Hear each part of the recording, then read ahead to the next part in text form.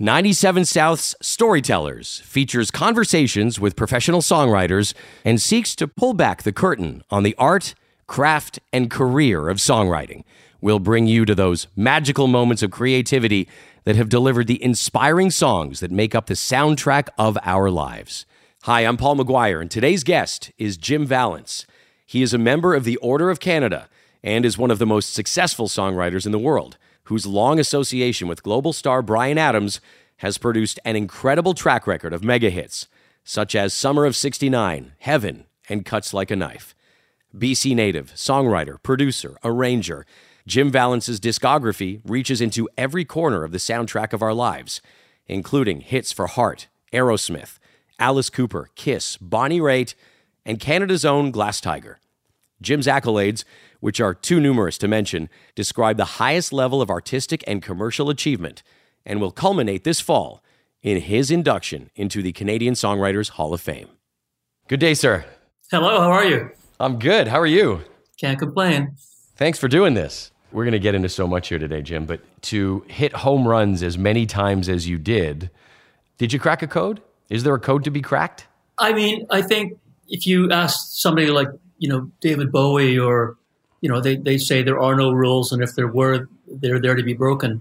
But I just had a couple of things that I sort of discovered early on and then have adhered to ever since. And I don't think it's necessarily formulaic, but as a songwriter, well, the first thing is, as a songwriter, you have to choose whether you're going to do it as a hobby and make no money, or do it for a living and have it be hopefully your source of income.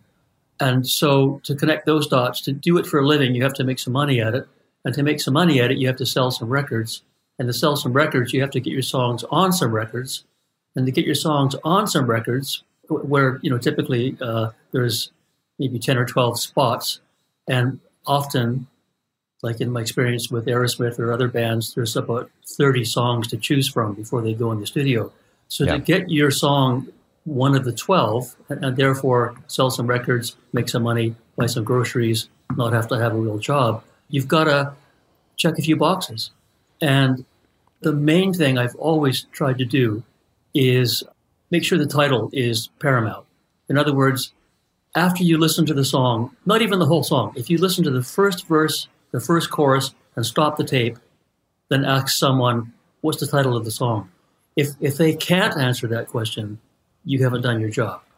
So real overt examples of that are, say, Paul McCartney's song Get Back. We've sung the title 3 times already in like 2 seconds. Or AC/DC's Highway to Hell. There's absolutely no doubt what the title of that song is. And then to turn that on its head, if you remember the song by Train, which was called Drops of Jupiter. Yes. Now that Drops of Jupiter, that line appeared only once in the song as sort of a nondescript line of lyric. The song should have been called Tell Me. In fact, when the song became a radio hit, the record company quickly re-released the album with a sticker on the front that said, contains the hit song Drops of Jupiter, and then in brackets, Tell Me. So that was a bit of self-sabotage on the band's part to not put the title front and center. The song was still a hit because it was just so darn good. But what's that line? What are you, scared of success? What's going on, guys? Come on. Well, that's called never missing an opportunity to miss an opportunity. But so I just always tried to not be formulaic or do paint my numbers songwriting, but I just have always believed and still believed that the title is the thing that the listener goes away with. And if the title can be not just memorable, but another strategy is alliteration, where you get, like 2 S's, like Summer of '69. That's a good strategy for implanting a thought in the listener's brain. So it's a little bit of a game to be played, because your listener, your record buying audience, are the people you want to implant. They call them earworms. I mean, I've got a couple of songs going in my head right now, not my own songs, but they just keep playing over and over and they won't go away. Let me guess, Ed Sheeran? That's one of them. Yeah, I bet. Yeah. So again, just to answer your question, long answer for a short question. It's a podcast and it's long, and the insight I'm, by the way, totally not surprised that you've already told me something in the first few minutes of this podcast that I've never heard another songwriter tell me. Wow. The idea about stopping the song after a minute and asking somebody what the title is, if they can't tell you, then you've done something wrong, or you maybe need to rethink your approach to it, is incredibly insightful. I've never heard anybody say that before. Wow. That to a degree, that is cracking the code a little bit. And I bet many of the songwriters you've talked to actually do that, but just haven't like self-articulated or consciously do it. They're just doing it intuitively.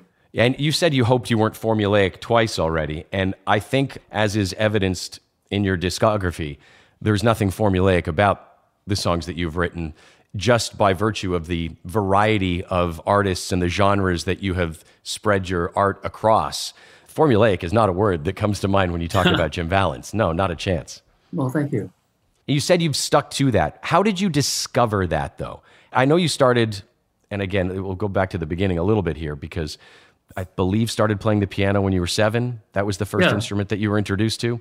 Did you like it? No, I hated it because you hated it was lessons, and it was tedious, and the teacher was demanding and didn't make it fun. And many, many, many years later, when I sent my son off to piano lessons, I made the same mistake. I sent him to the Suzuki method of piano, which was very rigid, and he hated it. So I pulled him out of that and found another teacher who just made piano fun. I wish I had had a teacher like that right out of the gate, age 7, because music I discovered was not fun. It made it not fun. So I basically ignored music for the next number of years. It just wasn't on my radar at all. Isn't that amazing? Whether it's in education, whatever discipline, if you're talking about history, the best movies that we've ever seen are based in history, and yet there are teachers that can make history incredibly plodding and boring. Conversely, there are great piano teachers who have the ability to show people the fun in something, in the sport, in history as well, if you have a great teacher. I started by asking you how you discovered these things. Like you said, many songwriters over the years may implement that technique of hoping that you can figure out the title of the song by listening to just a bar and a chorus. But how did you discover it? Do you remember a moment where you kind of were like, oh, yeah, that's important? I don't remember the moment. I think before I was a songwriter, I was a fan.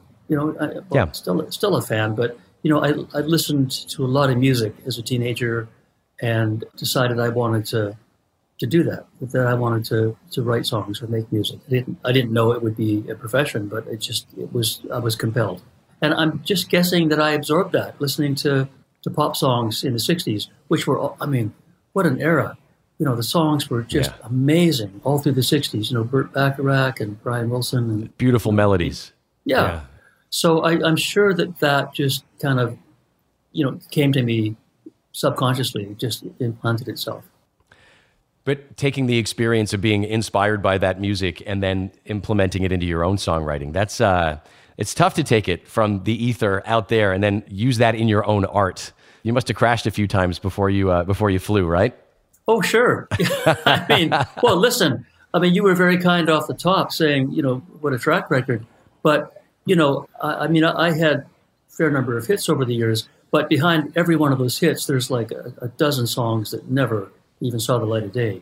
And I put the same amount of effort into every one of them.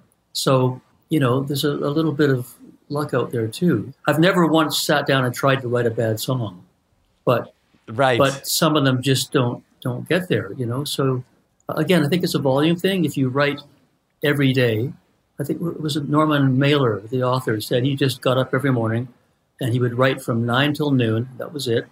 But he did it every single day. And some days he got stuff and some days he didn't. And I think that's part of it too, just putting in the hours and the work and the effort. The effort, I was going to say, that's the word. I think that is the word. I've some days of abject frustration, I would imagine, where you're like, I don't know if I can do this. And then other days where it just seems so easy. Well, I'm reminded back mid-'80s when Adams and I had been together for a number of years already. The first 3 or 4 years of our writing career were quite fruitless. We wrote a lot of songs, but we didn't have any success. It took him, I met him in '78, and Reckless, his really big breakthrough album, was 84, 85. So it was not an overnight success. But, Right. but when we were working on the Reckless album, we got together every day at noon. We'd have a sandwich and a cup of tea, and then say 1:00, we'd go down to my studio, and we'd write till dinner time, 7:00 maybe. Wow. We'd go have a bite of dinner down the road at the restaurant, come back, and go to 11 or midnight. And it was usually, neither of us wanted to be the one to say, I'm tired, I want to go home. We would just go until we were both exhausted, and then come back the next day and do it again. And honest to God, we did that every day, including weekends, for a year to write that Wow. album. So it was, and not every day was productive. Some days we got nothing. Some days we got most of a song written, but we just did it every day, all day for a year. Were there moments where you looked at each other and wanted to throw in the towel, or how did you manage to barrel through that? The obstacles, the roadblocks, the moments of frustration? I think it's almost like a sparring partner thing. You don't want to, like I said a minute ago, you don't want to be the first one to quit. And, Right. and we just egged each other on, and, You ready to quit? I'm not ready to quit. Let's keep going. Yeah. Like that kind of thing. I love that. Sparring partner is a great analogy. Yeah, so it was great having the two of us in the room. Just when one guy was dry, the other guy had an idea, and vice versa. And then lots of times when we were both on fire. But it was just great having that other person in the room to just keep you going. And Brian's unstoppable anyway, so he's remarkable. That's incredible. That just the fact that you guys found each other, and we'll get into that in a second. But if we could just go back again a little bit to your parents, I guess, and the piano lesson, and the beginning of your musical education, if you will, your appreciation for it. I guess you said you were frustrated at the beginning with the piano, but then the rock and roll kind of thing hit with drums and guitar, right? And you became a multi-instrumentalist. Was this before? Had you written a song at this point yet? Well, no. So I'm 11 years old. Okay. Grade 5. Music was not on my radar. So I had the piano lessons. That was in the past. No interest in anything musical at all. In fact, my interests were the New York Yankees, Batman comics, and I loved insects. If you had asked me what I wanted to be when I grew up, I would have said an entomologist. I wanted to study insects. I was fascinated by them. I still am. Praying mantises et al. Yeah. the whole thing. But anyway, so just another Sunday night, the family Sunday night would usually after dinner gather around the TV and we'd watch the Ed Sullivan Show, jugglers, comedians, whatever it was on. And he opened the show with, ladies and gentlemen from Liverpool, the Beatles. And it's like, I think my jaw might have dropped about 6 inches. And I was like, what? It's like, what is that? And I was mesmerized, captivated. I still haven't recovered from that moment. Seriously, it was just life altering. It was just like, oh my God, I don't know who they are or what they're doing, but I want to do that.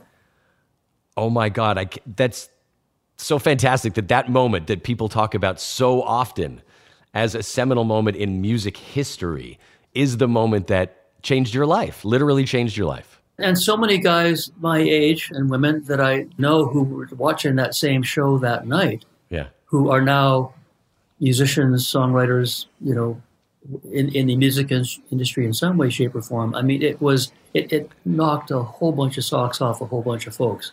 Who was in the room with you when you were watching it? My parents. Your parents. Did they recognize the impact that it had on you? No. No. No, they were oblivious. It was just... That's quite something. That's quite something. Yeah, and I don't think they ever quite... I remember it would have taken them a bunch of years. But so from that moment on, so I'm 11, and then the next morning back at school, on the playground, all anybody talked about was the Beatles the night before. That was all anybody talked about. Did you see the Beatles? Like, oh my God. Everybody was blown away. Of course, not everybody became musicians, but everybody was... Their lives were changed forever by that moment and what ensued over the next decade. But probably around 11, 12, I started to beg for a drum kit or a guitar or anything. So suddenly now music is like everything to me. well, no, we took the bus downtown the next day or the day after to buy the Beatles single. Yeah. And then from then on, it was just all I thought about was music. And as I say, begged for a guitar, a drum kit, or anything. And I finally, Christmas when I was 13, I got a guitar from my parents and a drum kit from my grandmother. So then I was like off and running, Let's go, Grandma. Yeah. She's like, it doesn't have to be in my house. Yeah, truly. So did it go in the basement of your parents' house? Yeah. Yeah.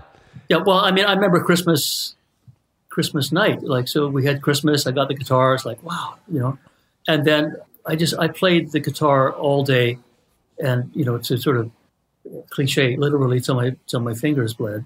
Yeah. My dad came down well after midnight and said, "Can you stop? You're keeping everybody awake." So the drums came later. The guitar was first. Yeah. But yeah, they were in the basement and just became everything. To the point that one of my teachers, my grade 9 French teacher, Mrs. Morrissey, wrote in my report card, "Jimmy's mind is never on the job. He can't drum his life away." Still remember that, huh? That's pretty cool. Who were your partners in crime? Who did you invite over to help make the cacophonies that no doubt erupted from the basement? Well, so, by the age of 13, I've got a guitar and a drum kit. Yep. And you just, I was in a small town. It was Vanderhoof, British Columbia, which is population maybe 2,000.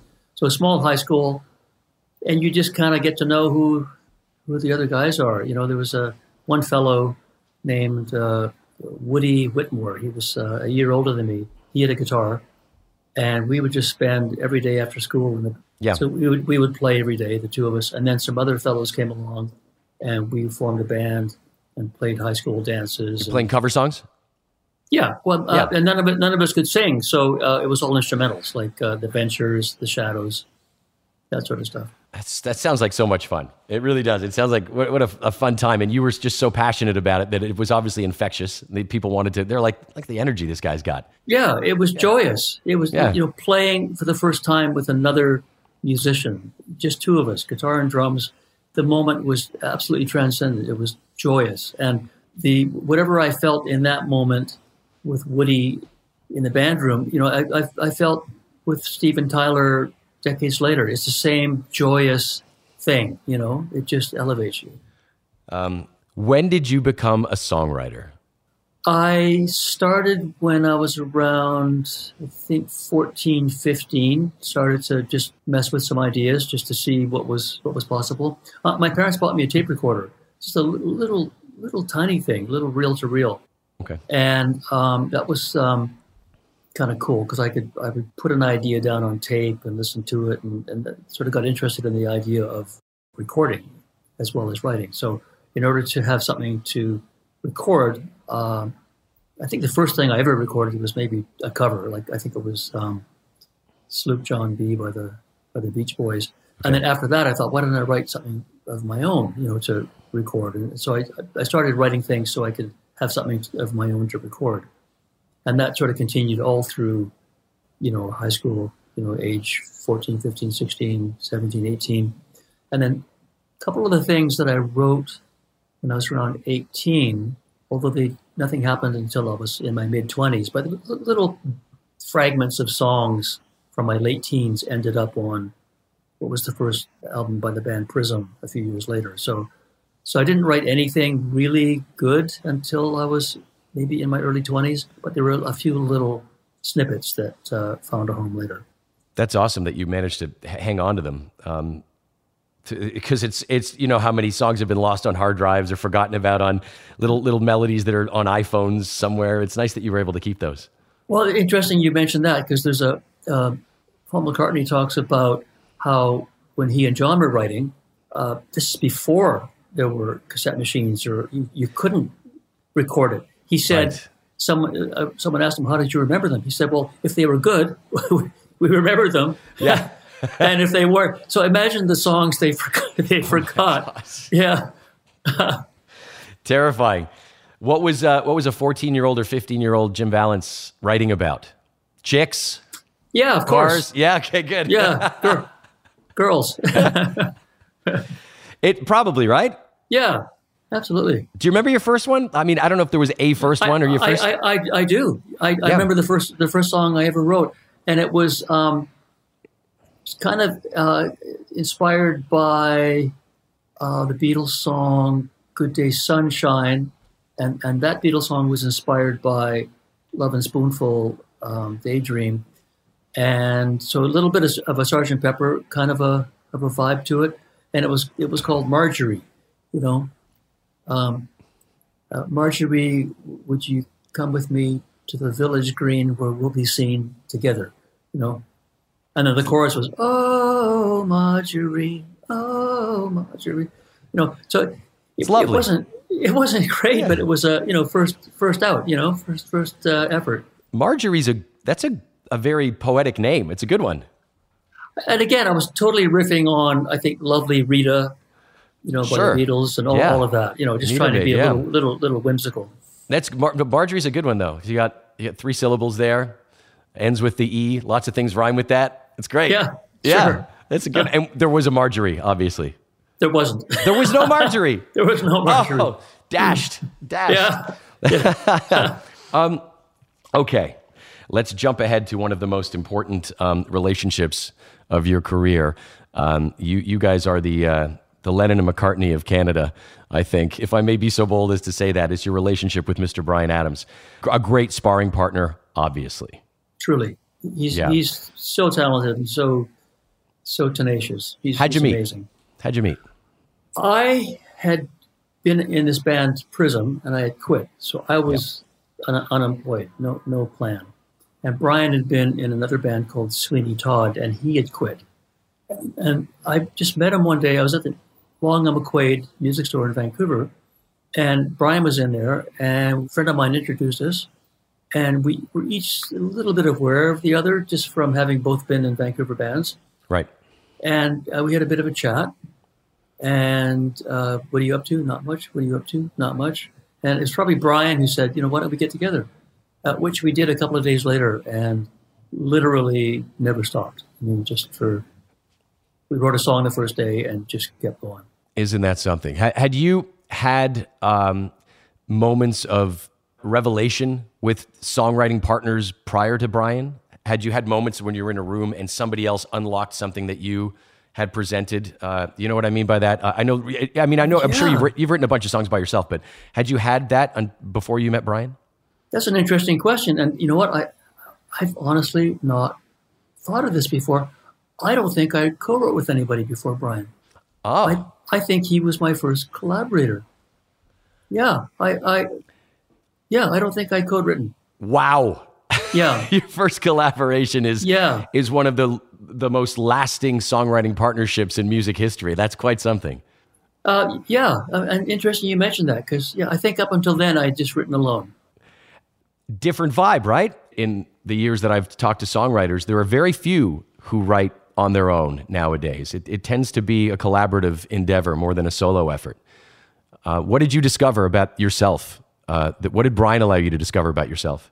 Well, I think I discovered more about Brian right out of the gate, because I wasn't expecting him to be so talented. So I thought I was going to be like the main songwriter and he was going to be the singer. Because again, I can't sing. So I need somebody to sing my songs. So is that true? You can't sing? You know, it's not something you can learn. You either are born with that gift or you're not. So it's my experience that true tone deafness is a real rarity. Most people can kind of carry a tune. Oh, I can sing. Okay. But there's singing and then there's singing. I got you. You know, there's Don Henley and right. Sean Lennon and, you know, these amazing voices that are rare and wonderful. So you can drop something down on a demo and not be bashful about it. You're like, here's the idea. Yeah. Yeah. So okay. Absolutely. I can sing kind of in tune, but I don't have a voice that you'd want. You don't have a weapon like Brian. Truly. Yeah. So I knew he could sing. Yeah.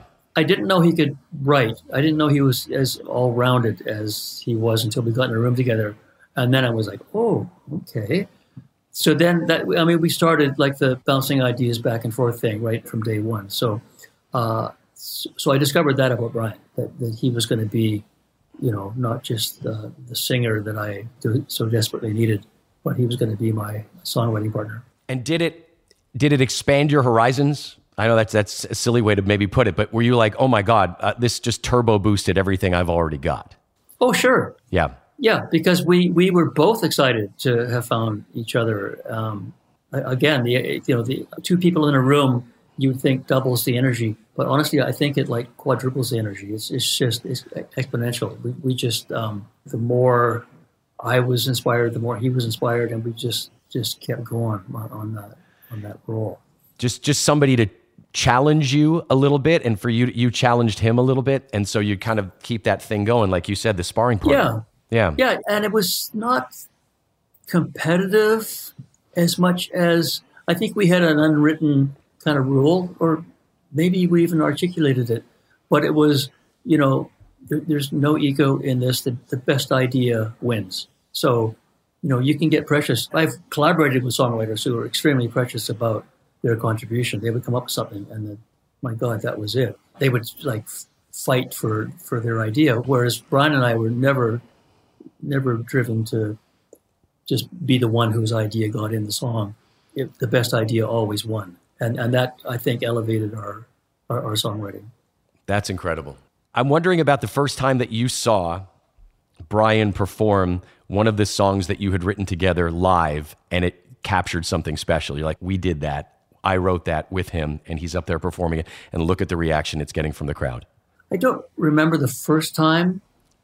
That would be a bit of a stretch memory-wise. Yeah. It would have been like 40 years ago, let's say. Yeah.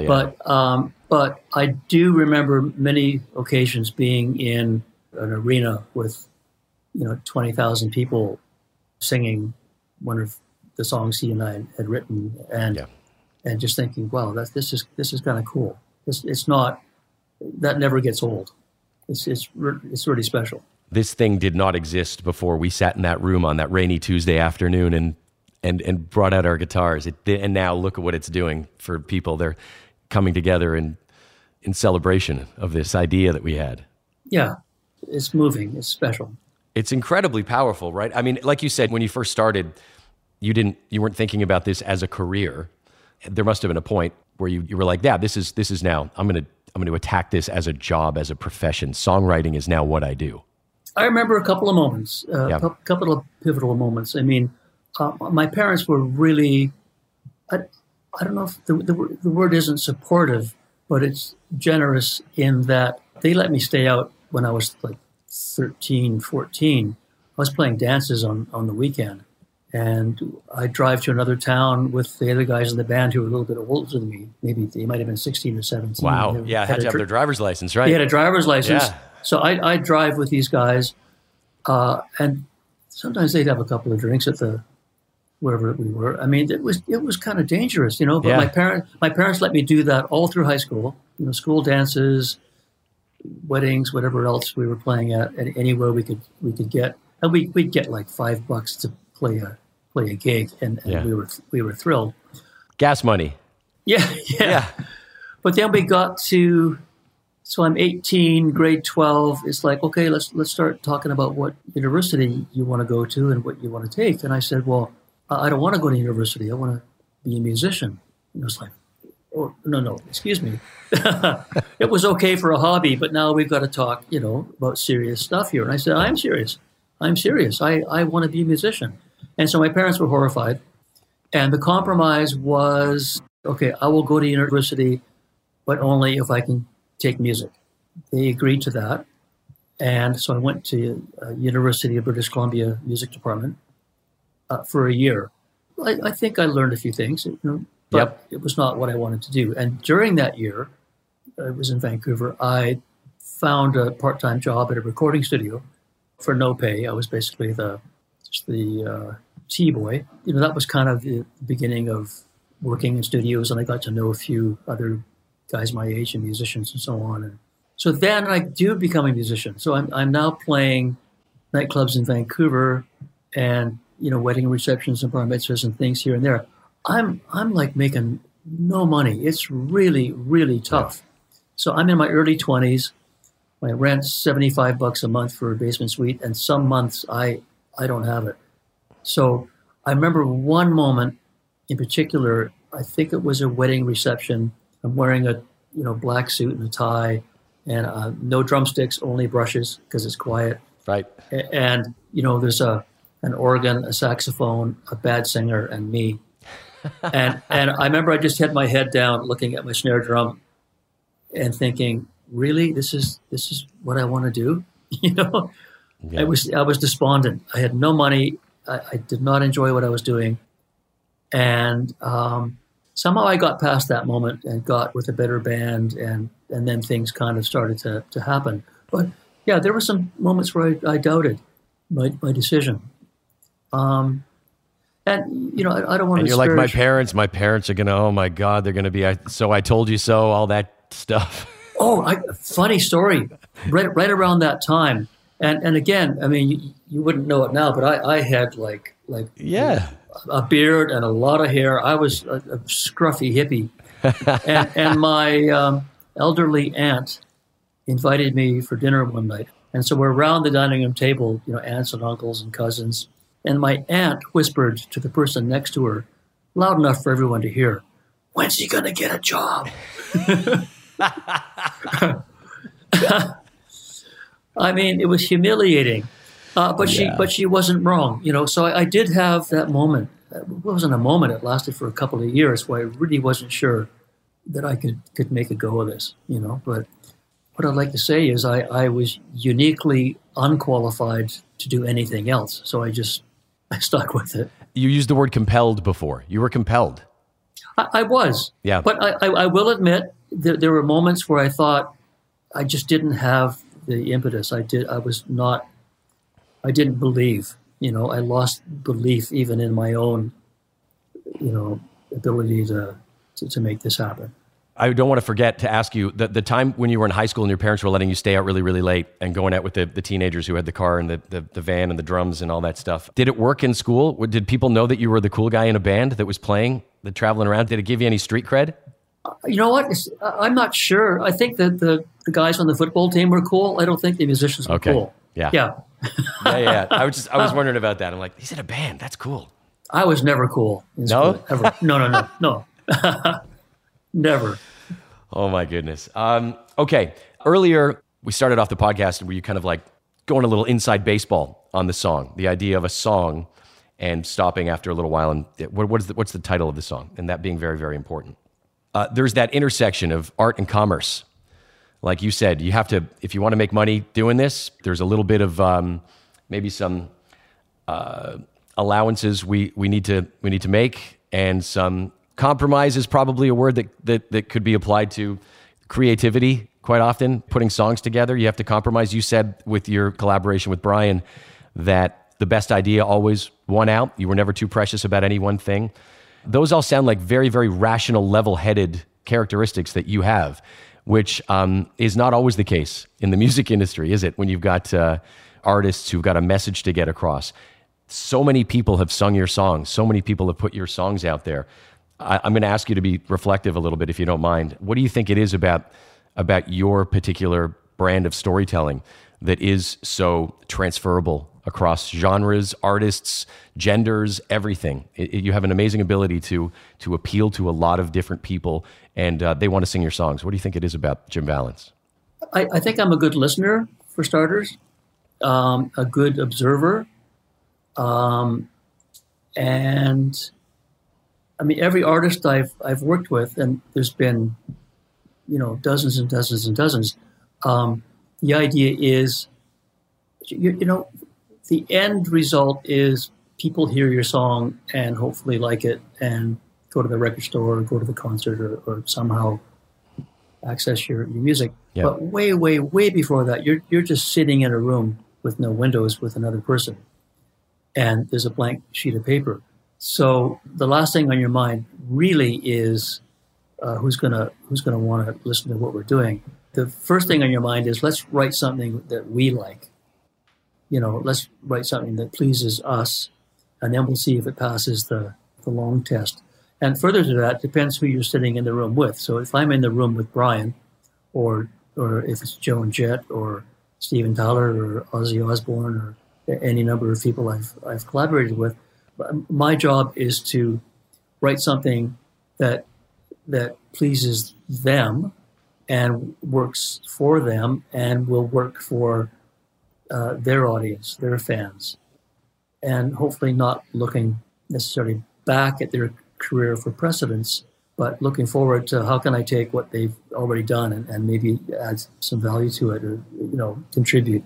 I mean, I have literally written a song for Anne Murray on a Friday and Kiss on a Monday. So changing gears is quite something. But at the end of the day, artistic whiplash. Yeah, it kind of is. But you know what? A song is a song, and I'm not saying Kiss could have recorded my Anne Murray song, or Anne Murray could have recorded my Kiss song. They were each written specifically with that artist in mind. But there's been songs that, like Adams and I wrote a song for Stevie Nicks that I don't think she ever even heard, let alone recorded. But we turned it around a little bit later and gave it to Roger Daltrey, and he did it. So sometimes you can be very specific in targeting who you're writing for and therefore what you write. And other times a song can be not generic, but cover and cast a wide enough net that if Run to You, Brian's song Run to You, starts with a riff. We wrote that for Blue Oyster Cult, we thought, because their famous riff, Don't Fear the Reaper, we thought, okay, let's find a riff that Blue Oyster Cult will love, and then they'll record our song. So we wrote Run to You, and we were actually asked. Our friend Bruce Fairburn was producing them, so Bruce said, do you have a song for Blue Oyster Cult? So we wrote Run to You and sent it off, and they didn't like it. So now we got this song. Okay, what are we going to do with it? Oh my God! So we sent it. To 38 Special, a Southern rock band. Yep. And they didn't like it. And so I don't know how much longer. Maybe because we'd written it for somebody else, Brian didn't see it as a song for him, and it was kind of a last minute addition to his Reckless album, and ended up being a big hit for him. But my point is, we wrote it for somebody else altogether, but it managed to, find a home. And I've got lots of examples like that, songs that didn't fly, maybe a year or two later found a home. What a wonderful little sliding doors moment, huge sliding doors moment that is. The fact that it was turned down by 38 Special and Blue Oyster Cult and became arguably one of Brian's signature songs. Yeah, truly. Thanks for listening. This has been Storytellers. Join me, Paul McGuire, live this summer with Kim Mitchell, Glass Tigers' Alan Frew, 5440's Neil Osborne, and many others for an experience you'll remember always. The 97 South Song Sessions Songwriters Festival is happening this July, the 21st to the 23rd, in Penticton, British Columbia's incomparable wine country. An intimate Bluebird-style music performance that features songwriters in the round, playing their hits and relating stories of a life in music. Tickets and information at 97southsongsessions.com. Download the free Stingray Music mobile app and listen to the 97 South Song Sessions channel today. Stingray Music. Life's on you. Music's on us.